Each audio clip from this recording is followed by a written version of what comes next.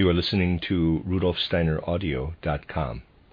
If you are listening to the podcast of this, it is located at rudolfsteiner.podbean.com. Please consider becoming a patron.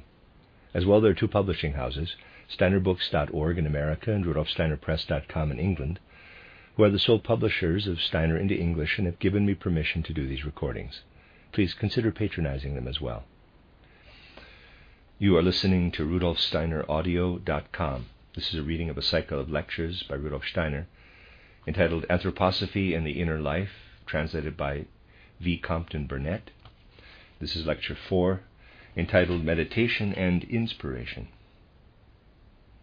I shall now continue in a certain direction the more elementary considerations recently begun. In the first lecture of this series, I drew your attention to the heart's real inner need of finding, or at least seeking, the paths of the soul to the spiritual world. I spoke of this need meeting man from two directions, from the side of nature and from the side of inner experience. Today we will again place these two aspects of human life before us in a quite elementary way. We shall then see that impulses from the subconscious are really active in all man's striving for knowledge, in response to the needs of life, in his artistic aims and religious aspirations. You can quite easily study the opposition, to which I here refer, in yourselves at any moment. Take one quite simple fact. You are looking, let us say, at some part of your body, your hand, for example. Insofar as the act of cognition itself is concerned, you look at your hand exactly as at a crystal or plant or any other natural object. But when you look at this part of your body and go through life with this perception, you encounter that seriously disturbing fact which intrudes on all human experience and of which I spoke. You find that what you see will one day be a corpse. External nature, on receiving it, has not the power to do anything else than destroy it. The moment man has become a corpse within the physical world and has been handed over to the elements in any form, there is no longer any possibility that the human form, which has been impressed on all the substances visible in his body, will be able to maintain itself. All the forces of nature, which you can make the subject of any scientific study, are only able to destroy man, never to build him up. Every unprejudiced study that is not guided by theory but controlled by life itself leads us to say, we look at nature around us insofar as it is intelligible, parenthesis, we will not speak for the present of what external cognition cannot grasp, close parenthesis. As civilized people of today, we feel we have advanced very far indeed, for we have discovered so many laws of nature. This talk of progress is indeed perfectly justified. Nevertheless, it is a fact that all these laws of nature are, by their mode of operation, only able to destroy man, never to build him up. Human insight is unable at first to discover anything in the external world except laws of nature which destroy man. Let us now look at our inner life. We experience what we call our psychical life, that is, our thinking, which can confront us fairly clearly, our feeling, which is less clearly experienced, and our willing, which is quite hidden from us. For with ordinary consciousness no one can claim insight into the way an intention, to pick up an object, let us say, works down into this very complicated organism of muscle and nerve in order to move at length arms and legs. What is it that here works down into the organism between the formation of the thought and the perception of the lifted object is hidden in complete darkness. But an indefinite impulse takes place in us, saying, I will this. So we ascribe will to ourselves, and on surveying our inner life, speak of thinking, feeling, and willing. But there is another side, and this introduces us again, in a certain sense, to what is deeply disturbing. We see that all this soul life of man is submerged whenever he sleeps, and arises anew when he wakes. If we want to use a comparison, we may well say, the soul life is like a flame which I kindle and extinguish again. But we see more. We see this soul life destroyed when certain organs are destroyed. Moreover, it is dependent on bodily development, being dreamlike in a little child and becoming gradually clearer and clearer, more and more awake. This increase in clarity and awareness goes hand in hand with the development of the body. And when we grow old, our soul life becomes weaker again. The life of the soul thus keeps step with the growth and decay of the body. We see it light up and die away. But however sure we may be that our soul, though dependent in its manifestations on the physical organism, has its own life, its own existence, this is not all we can say about it. It contains an element man must value above all else in life, for his whole manhood, his human dignity, depends on this. I refer to the moral element. We cannot deduce moral laws from nature, however far we may explore it. They have to be experienced entirely within the soul. There, too, we must be able to obey them. The conflict and settlement must therefore take place entirely within the soul. And we must regard it as a kind of ideal for the moral life, to be able as human beings to obey moral principles which are not forced upon us. Yet man cannot become an abstract being, only obeying laws. The moral life does not begin until emotions, impulses, instincts, passions, outbursts of temperament, etc., are subordinated to the settlement, reached entirely within the soul between moral laws grasped in a purely spiritual way and the soul itself. The moment we become truly conscious of our human dignity and feel we cannot be like beings driven by necessity, we rise to a world quite different from the world of nature. Now, the disturbing element that, as long as there has been human evolution at all, has led men to strive beyond the life immediately visible, really springs from these two laws. However many subconscious and unconscious factors may be involved. We see on the one hand man's bodily being, but it belongs to nature that can only destroy it. And on the other hand, we are inwardly aware of ourselves as soul beings who light up and fade away, yet are bound up with what is most valuable in us, the moral element. It can only be ascribed to a fundamental insincerity of our civilization that people deceive themselves so terribly, turning a blind eye to this direct opposition between outer perception and inner experience.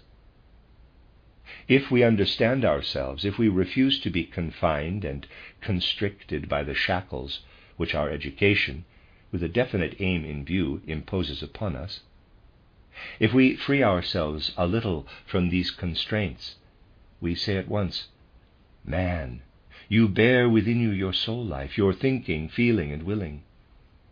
All this is connected with the moral world, which you must value above all else. Perhaps with the religious source of all existence on which this moral world itself depends. But where is this inner life of moral adjustments when you sleep?" Of course, one can spin philosophic fantasies or fantastic philosophies about these things. One may then say, man has a secure basis in his ego, that is, in his ordinary ego consciousness. The ego begins to think in St. Augustine, continues through Descartes, and attains a somewhat coquettish expression in Bergsonism today. But every sleep refutes this. For from the moment we fall asleep to the moment of waking, a certain time elapses. And when, in the waking state, we look back on this interval of time, we do not find the ego qua experience. It was extinguished. And yet it is connected with what is most valuable in our lives, the moral element. Thus we must say, our body, whose existence we are rudely forced to admit, is certainly not a product of nature, which has only the power to destroy and disintegrate it. On the other hand, our own soul eludes us when we sleep, and is dependent on every rising and falling tide of our bodily life.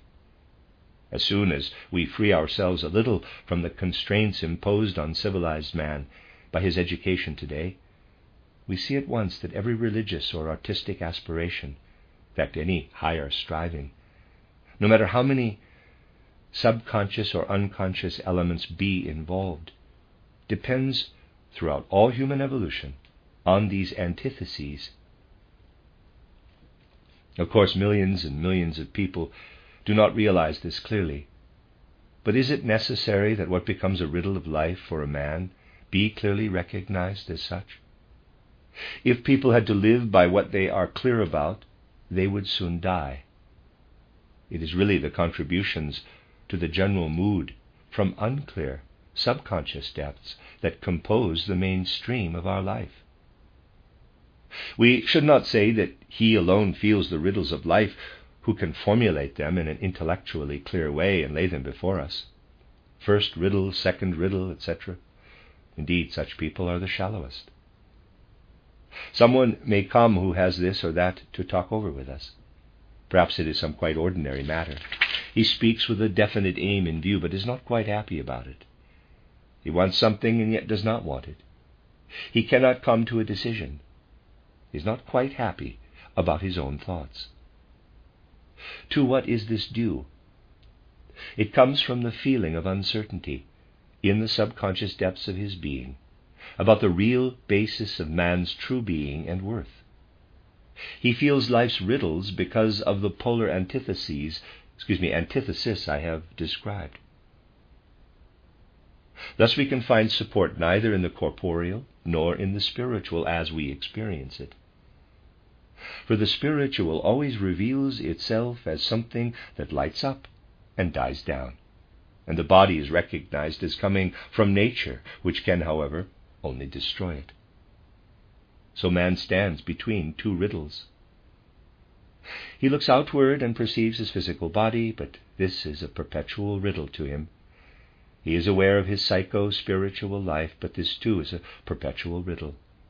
But the greatest riddle is this. If I really experience a moral impulse and have to set my legs in motion to do something toward its realization, it means, of course, I must move my body. Let us say the impulse is one of goodwill. At first this is really experienced entirely within the soul, that is purely psychically. How now does this impulse of goodwill shoot down into the body? How does a moral impulse come to move bones by muscles? Ordinary consciousness cannot comprehend this. One may regard such a discussion as theoretical and say, we leave that to philosophers. They will think about it. Our civilization usually leaves this question to its thinkers, and then despises, or at least values but little, what they say. Well, this satisfies the head only, not the heart. The human heart feels a nervous unrest, and finds no joy in life, no firm foundation, no security. With the form man's thinking has taken, since the first third of the 15th century, magnificent results in the domain of external science have been achieved, but nothing has or can be contributed toward a solution of these two riddles, that of man's physical body and that of his psychical life. It is just from a clear insight into these things that anthroposophy comes forward, saying, true, man's thinking, in the form it has so far actually taken, is powerless in the face of reality. However much we think, we cannot in the very least influence an external process of nature by our thinking. Moreover, we cannot, by mere thinking, influence our own will organism. To feel deeply the powerlessness of this thinking is to receive the impulse to transcend it. But one cannot transcend it by spinning fantasies. There is no starting point but thought. You cannot begin to think about the world except by thinking. Our thinking, however, is not fitted for this. So we are unavoidably led by life itself to find, from this starting point in thought, a way by which our thinking may penetrate more deeply into existence, into reality. This way is only to be found in what is described as meditation, for example, in my book titled Knowledge of the Higher Worlds and Its Attainment. Today we will only describe this path in bare outline, for we intend to give the skeleton of a whole anthroposophical structure. We will begin again where we began 20 years ago. Meditation, we may say, consists in experiencing thinking in another way than usual. Today one allows oneself to be stimulated from without. One surrenders to external reality. And in seeing, hearing, grasping, etc., one notices that the reception of external impressions is continued to a certain extent in thoughts. One's attitude is passive. One surrenders to the world, and the thoughts come. We never get further in this way. We must begin to experience thinking. One does this by taking a thought that is easily comprehended, letting it stay in one's consciousness, and concentrating one's whole consciousness upon it. Now, it does not matter at all what the thought may signify for the external world. The point is simply that we concentrate our consciousness on this one thought, ignoring every other experience. I say it must be a comprehensible thought, a simple thought that can be seen from all sides, German überschaubar.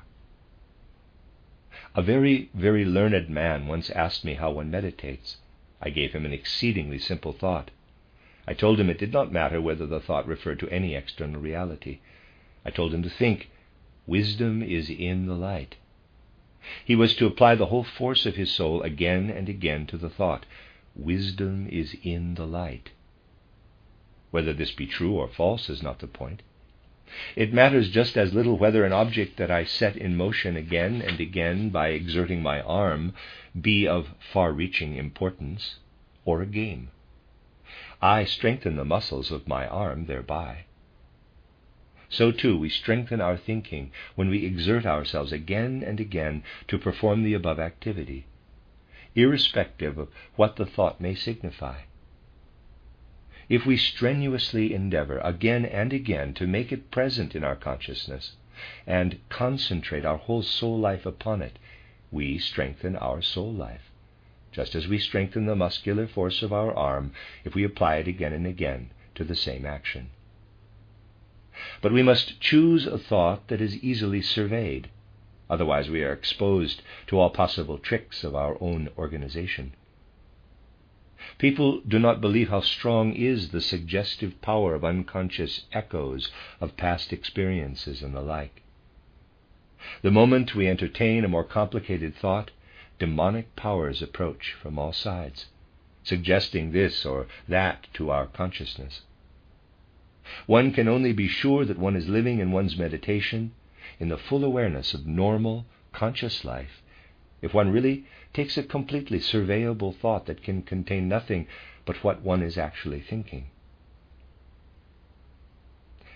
If we contrive to meditate in this way, all manner of people may say we are succumbing to autosuggestion or the like, but they will be talking nonsense. It all turns on our success in holding a transparent thought, not one that works in us through subconscious impulses in some way or other. By such concentration, one strengthens and intensifies his soul life, insofar as this is a life in thought. Of course, it will depend on a man's capacities, as I have often said.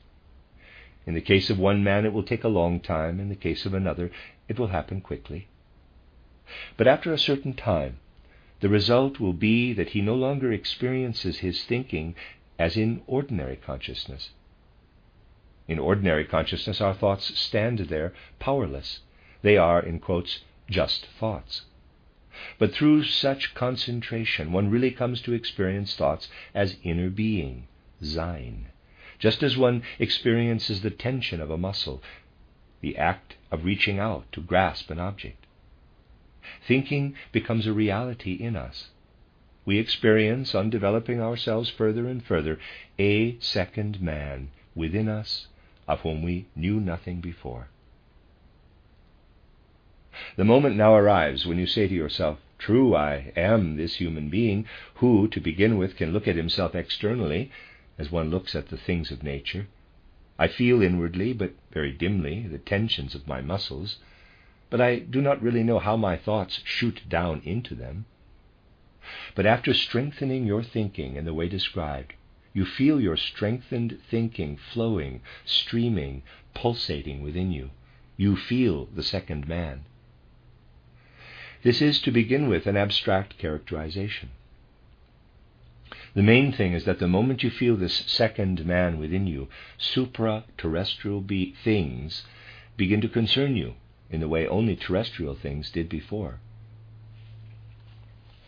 In this moment, when you feel your thought take on inner life, when you feel its flow as you feel the flow of your breath when you pay heed to it, you become aware of something new in your whole being. Formerly you felt, for example, "I am standing on my legs. The ground is below and supports me. If it were not there, if the earth did not offer me this support, I would sink into bottomless space. I am standing on something." After you have intensified your thinking and come to feel the second man within, your earthly environment begins to interest you less than before. This only holds, however, for the moments in which you give special attention to the second man. One does not become a dreamer if one advances to these stages of knowledge in a sincere and fully conscious way. One can quite easily return with all one's wonted skill to the world of ordinary life. One does not become a visionary and say, "Oh, I have learned to know the spiritual world. The earthly is unreal and of less value. From now on I shall only concern myself with the spiritual world." On a true spiritual path, one does not become like that, but learns to value external life more than ever when one returns to it. Apart from this, the moments in which one transcends external life in the way described and fixes attention on the second man one has discovered cannot be maintained for long. To fix one's attention in this way and with inner sincerity demands great effort, and this can only be sustained for a certain time, which is usually not very long.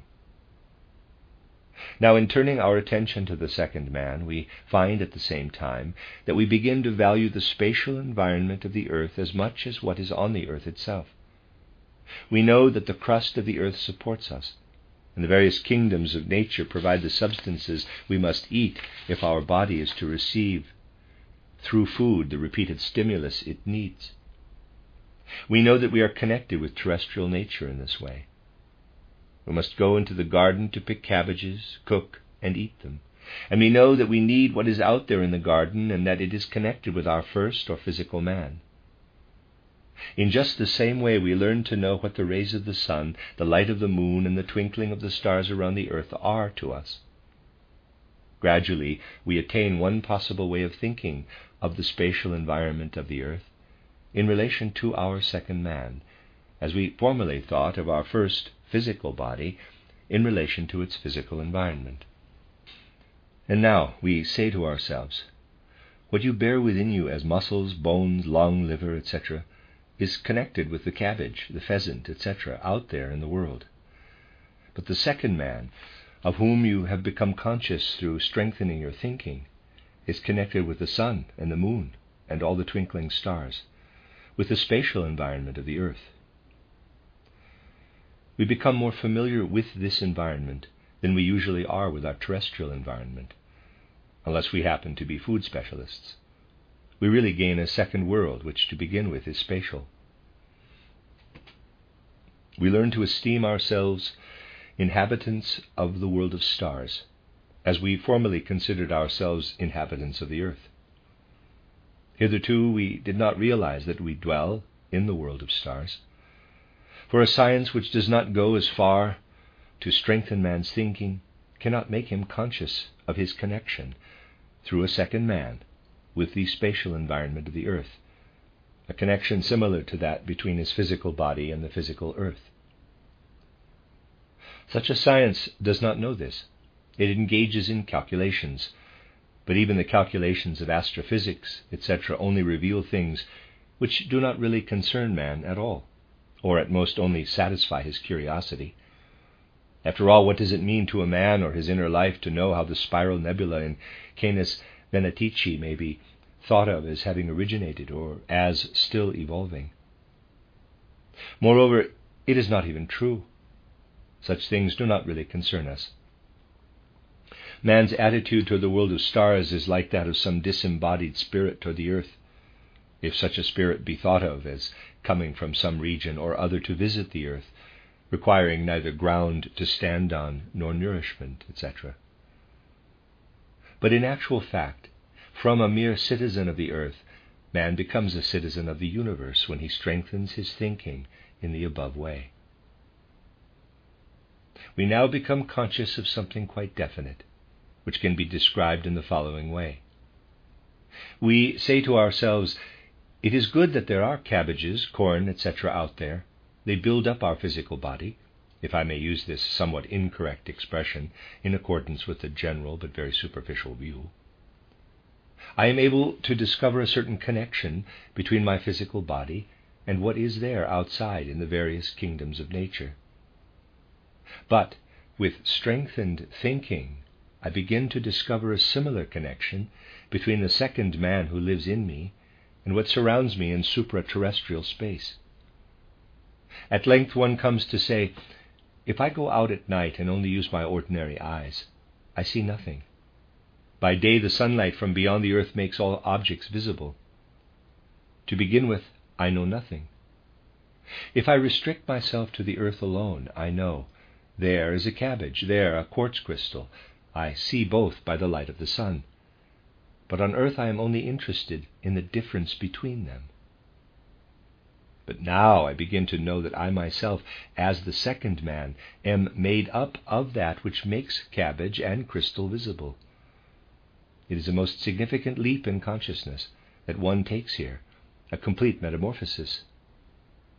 From this point one says to oneself, if you stand on the earth, you see what is physical and connected with your physical man. If you strengthen your thinking, the supra-terrestrial spatial world begins to concern you, and the second man you have discovered, just as the earthly physical world concerned you before. And as you ascribe the origin of your physical body to the physical earth, you now ascribe your second existence to the cosmic ether, through whose activities earthly things become visible. From your own experience, you can now speak of having a physical body and an etheric body. You see, merely to systematize and think of man as composed of various members gives no real knowledge. We only attain real insight into these things by regarding the complete metamorphosis of consciousness that results from really discovering such a second man within. I stretch out my physical arm, and my physical hand takes hold of an object. I feel, in a sense, the flowing force in this action. Through strengthening my thought, I come to feel that it is inwardly mobile, and now induces a kind of touching within me, a touching that also takes place in an organism. This is the etheric organism, that finer supersensible organism which exists no less than the physical organism, though it is connected with the supra-terrestrial, not the terrestrial. The moment now arrives when one is obliged to descend another step, if I may put it so. Through such imaginative thinking, as I have described, we come at first to feel this inward touching of the second man within us. We come, too, to see this in connection with the far spaces of the universal ether. By this term, you are to understand nothing but what I have just spoken of. Do not read into it a meaning from some other quarter. Now, however, we must return again to ordinary consciousness if we are to get further. You see, if we are thinking of man's physical body in the way described, we readily ask how it is really related to its environment. It is doubtless related to our physical terrestrial environment, but how? If we take a corpse, which is indeed a faithful representation of physical man, even of the living physical man, we see in sharp contours, liver, spleen, kidney, heart, lung, bones, muscles, and nerve strands. These can be drawn. They have sharp contours and resemble in this everything that occurs in solid forms. Yet there is a curious thing about this sharply outlined part of the human organism. Strictly speaking, there is nothing more deceptive than our handbooks of anatomy or physiology. For they lead people to think, there is a liver, there a heart, etc. They see all this in sharp contours and imagine this sharpness to be essential. The human organism is looked upon as a conglomeration of solid things, but it is not so at all. 10% at most is solid. The other 90% is fluid or even gaseous. At least 90% of man, while he lives, is a column of water. Thus we can say, in his physical body, man belongs, it is true, to the solid earth, to what the ancient thinkers in particular called the, in quotes, earth. Then we come to what is fluid in man, and even in external science one will never gain a reasonable idea of man until one learns to distinguish the solid man from the fluid man, this inner surging and weaving element which really resembles a small ocean. But what is terrestrial can only really affect man through the solid part of him. For even in external nature, you can see where the fluid element begins, an inner formative force working with very great uniformity. Take the whole fluid element of our earth, its water. It is a great drop. Wherever water is free to take its own form, it takes that of a drop. The fluid element tends everywhere to be drop-like. What is earthly, or solid, as we say today, occurs in definite individual forms which we can recognize. What is fluid, however, tends always to take on spherical form. Why is this? Well, if you study a drop, be it small or as large as the earth itself, you find it as an image of the whole universe. Of course, this is wrong according to the ordinary conceptions of today. Nevertheless, it appears so to begin with, and we shall soon see that this appearance is justified. The universe really appears to us as a hollow sphere into which we look. Every drop, whether small or large, appears as a reflection of the universe itself. Whether you take a drop of rain or the waters of the earth as a whole, the surface gives you a picture of the universe. Thus, as soon as you come to what is fluid, you cannot explain it by earthly forces. If you study closely the enormous efforts that have been made to explain the spherical form of the oceans by terrestrial forces, you will realize how vain such efforts are. The spherical form of the oceans cannot be explained by terrestrial gravitational attraction and the like, but by pressure from without. Here, even in external nature, we find we must look beyond the terrestrial. And in doing this, we come to grasp how it is with man himself.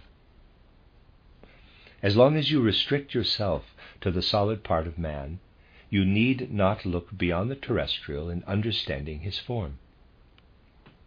The moment you come to his fluid part, you require the second man discovered by strengthened thinking. He works in what is fluid. We are now back again at what is terrestrial. We find in man a solid constituent. This we can explain with our ordinary thoughts. But we cannot understand the form of his fluid components unless we think of the second man as active within him. The second man whom we contact within ourselves in our strengthened thinking as the human etheric body. Thus we can say, the physical man works in what is solid, the etheric man in what is fluid.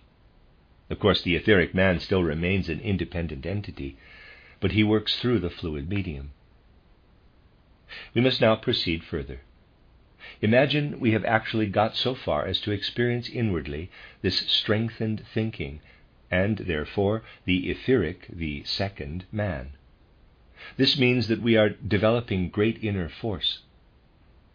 Now, as you know, one can, with a little effort, not only let oneself be stimulated to think, but can even refrain from all thinking. One can stop thinking.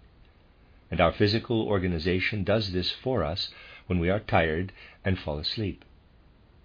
But it becomes more difficult to extinguish again, of our own accord, the strengthened thinking which results from meditation, and which we have acquired by great effort.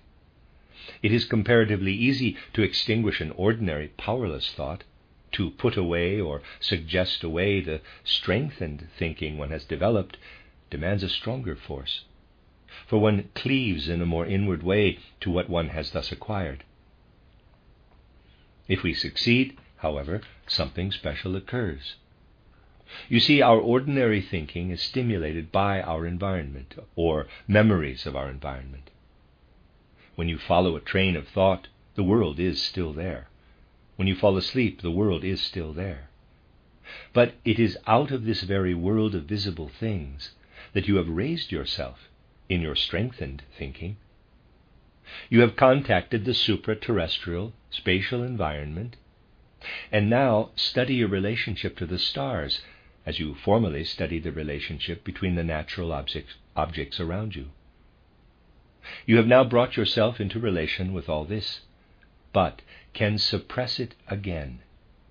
In suppressing it, however, the external world too is no longer there, for you have just directed all your interest to this strengthened consciousness.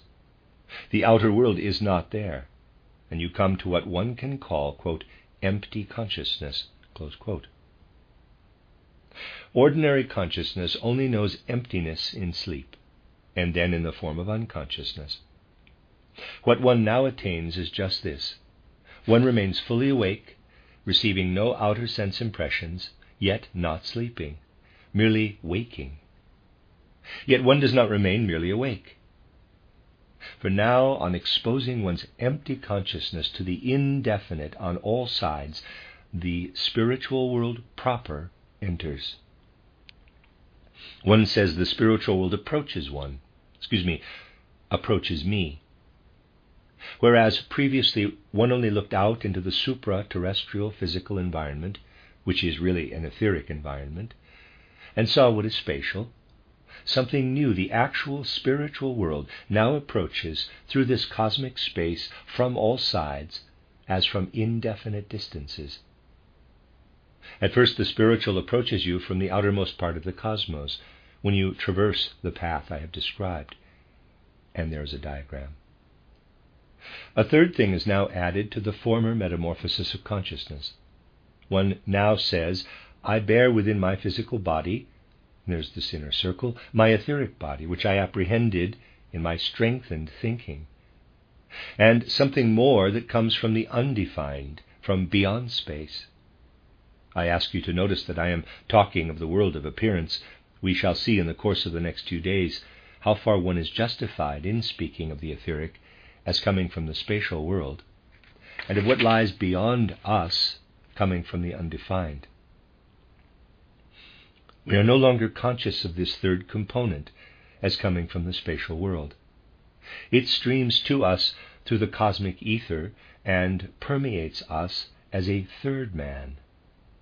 We have now a right to speak from our own experience of a first or physical man, a second or etheric man, and a third or astral man. You realize, of course, that you must not be put off by words. We bear within us an astral or third man who comes from the spiritual, not merely from the etheric. We can speak of the astral body or astral man. Now we can go further. I will only indicate this in conclusion so that I can elaborate it tomorrow. We now say to ourselves, I breathe in, use my breath for my inner organization, and breathe out. But is it really true that what people think of as a mixture of oxygen and nitrogen enters and leaves us in breathing? Well, according to the views of present-day civilization, what enters and leaves is composed of oxygen and nitrogen and some other things. But one who attains empty consciousness and then experiences this onrush, as I might call it, of the spiritual through the ether, experiences in the breath he draws something not formed out of the ether alone, but out of the spiritual beyond it. We read that sentence again. But one who attains empty consciousness and then experiences this onrush, as I might call it, of the spiritual through the ether, experiences in the breath he draws something not formed out of the ether alone, but out of the spiritual beyond it. He gradually learns to know the spiritual that plays into man in respiration. He learns to say to himself, you have a physical body. This works into what is solid. That is its medium. You have your etheric body. This works into what is fluid. But in being a man, not merely a solid man or fluid man, but a man who bears his air man within him, your third or astral man can work into what is airy or gaseous. It is through this material substance on the earth that your astral man operates. Man's fluid organization, with its regular but ever-changing life, will never be grasped by ordinary thinking. It can only be grasped by strengthened thinking. With ordinary thinking, we can only apprehend the definite contours of the physical man.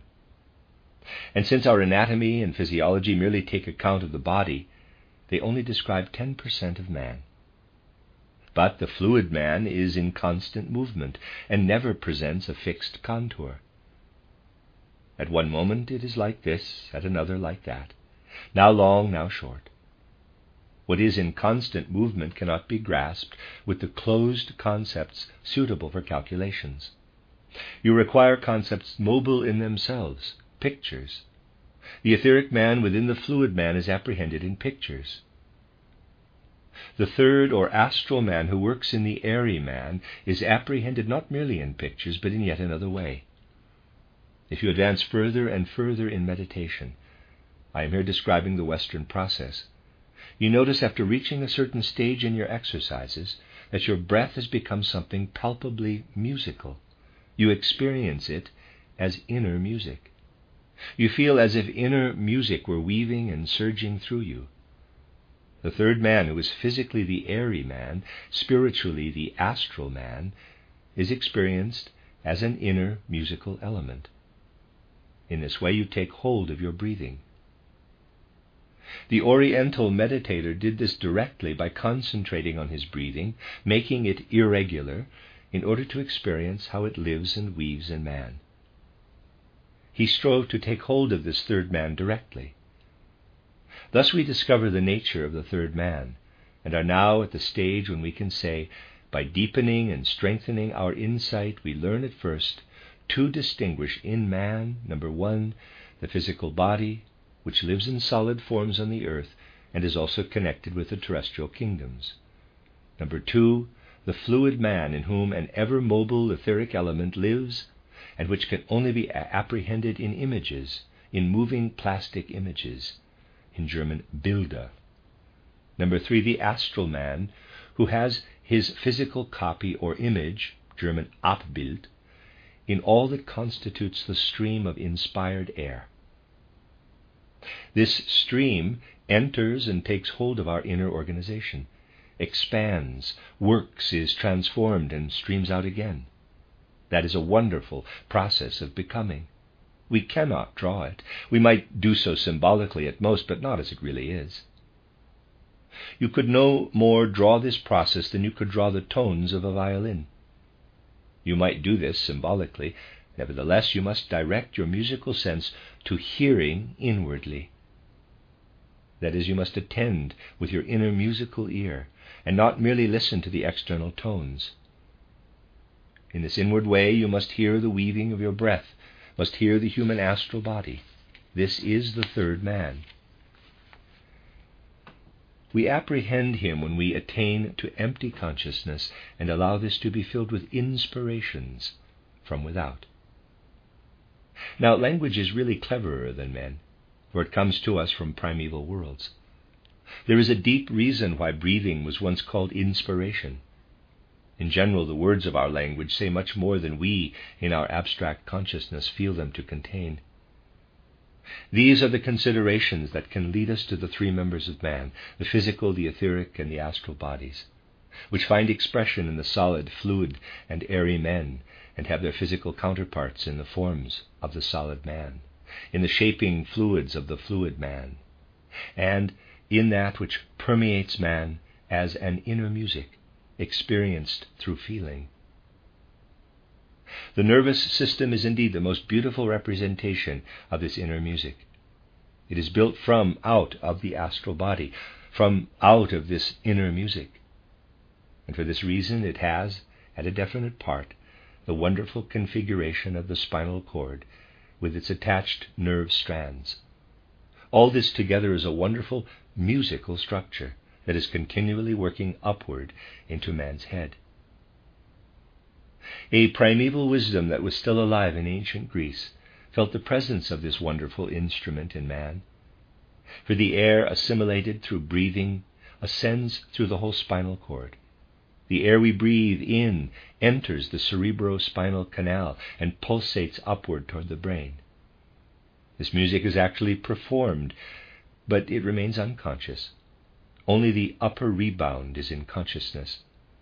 This is the lyre of Apollo, the inner musical instrument that the instinctive primeval wisdom still recognized in man.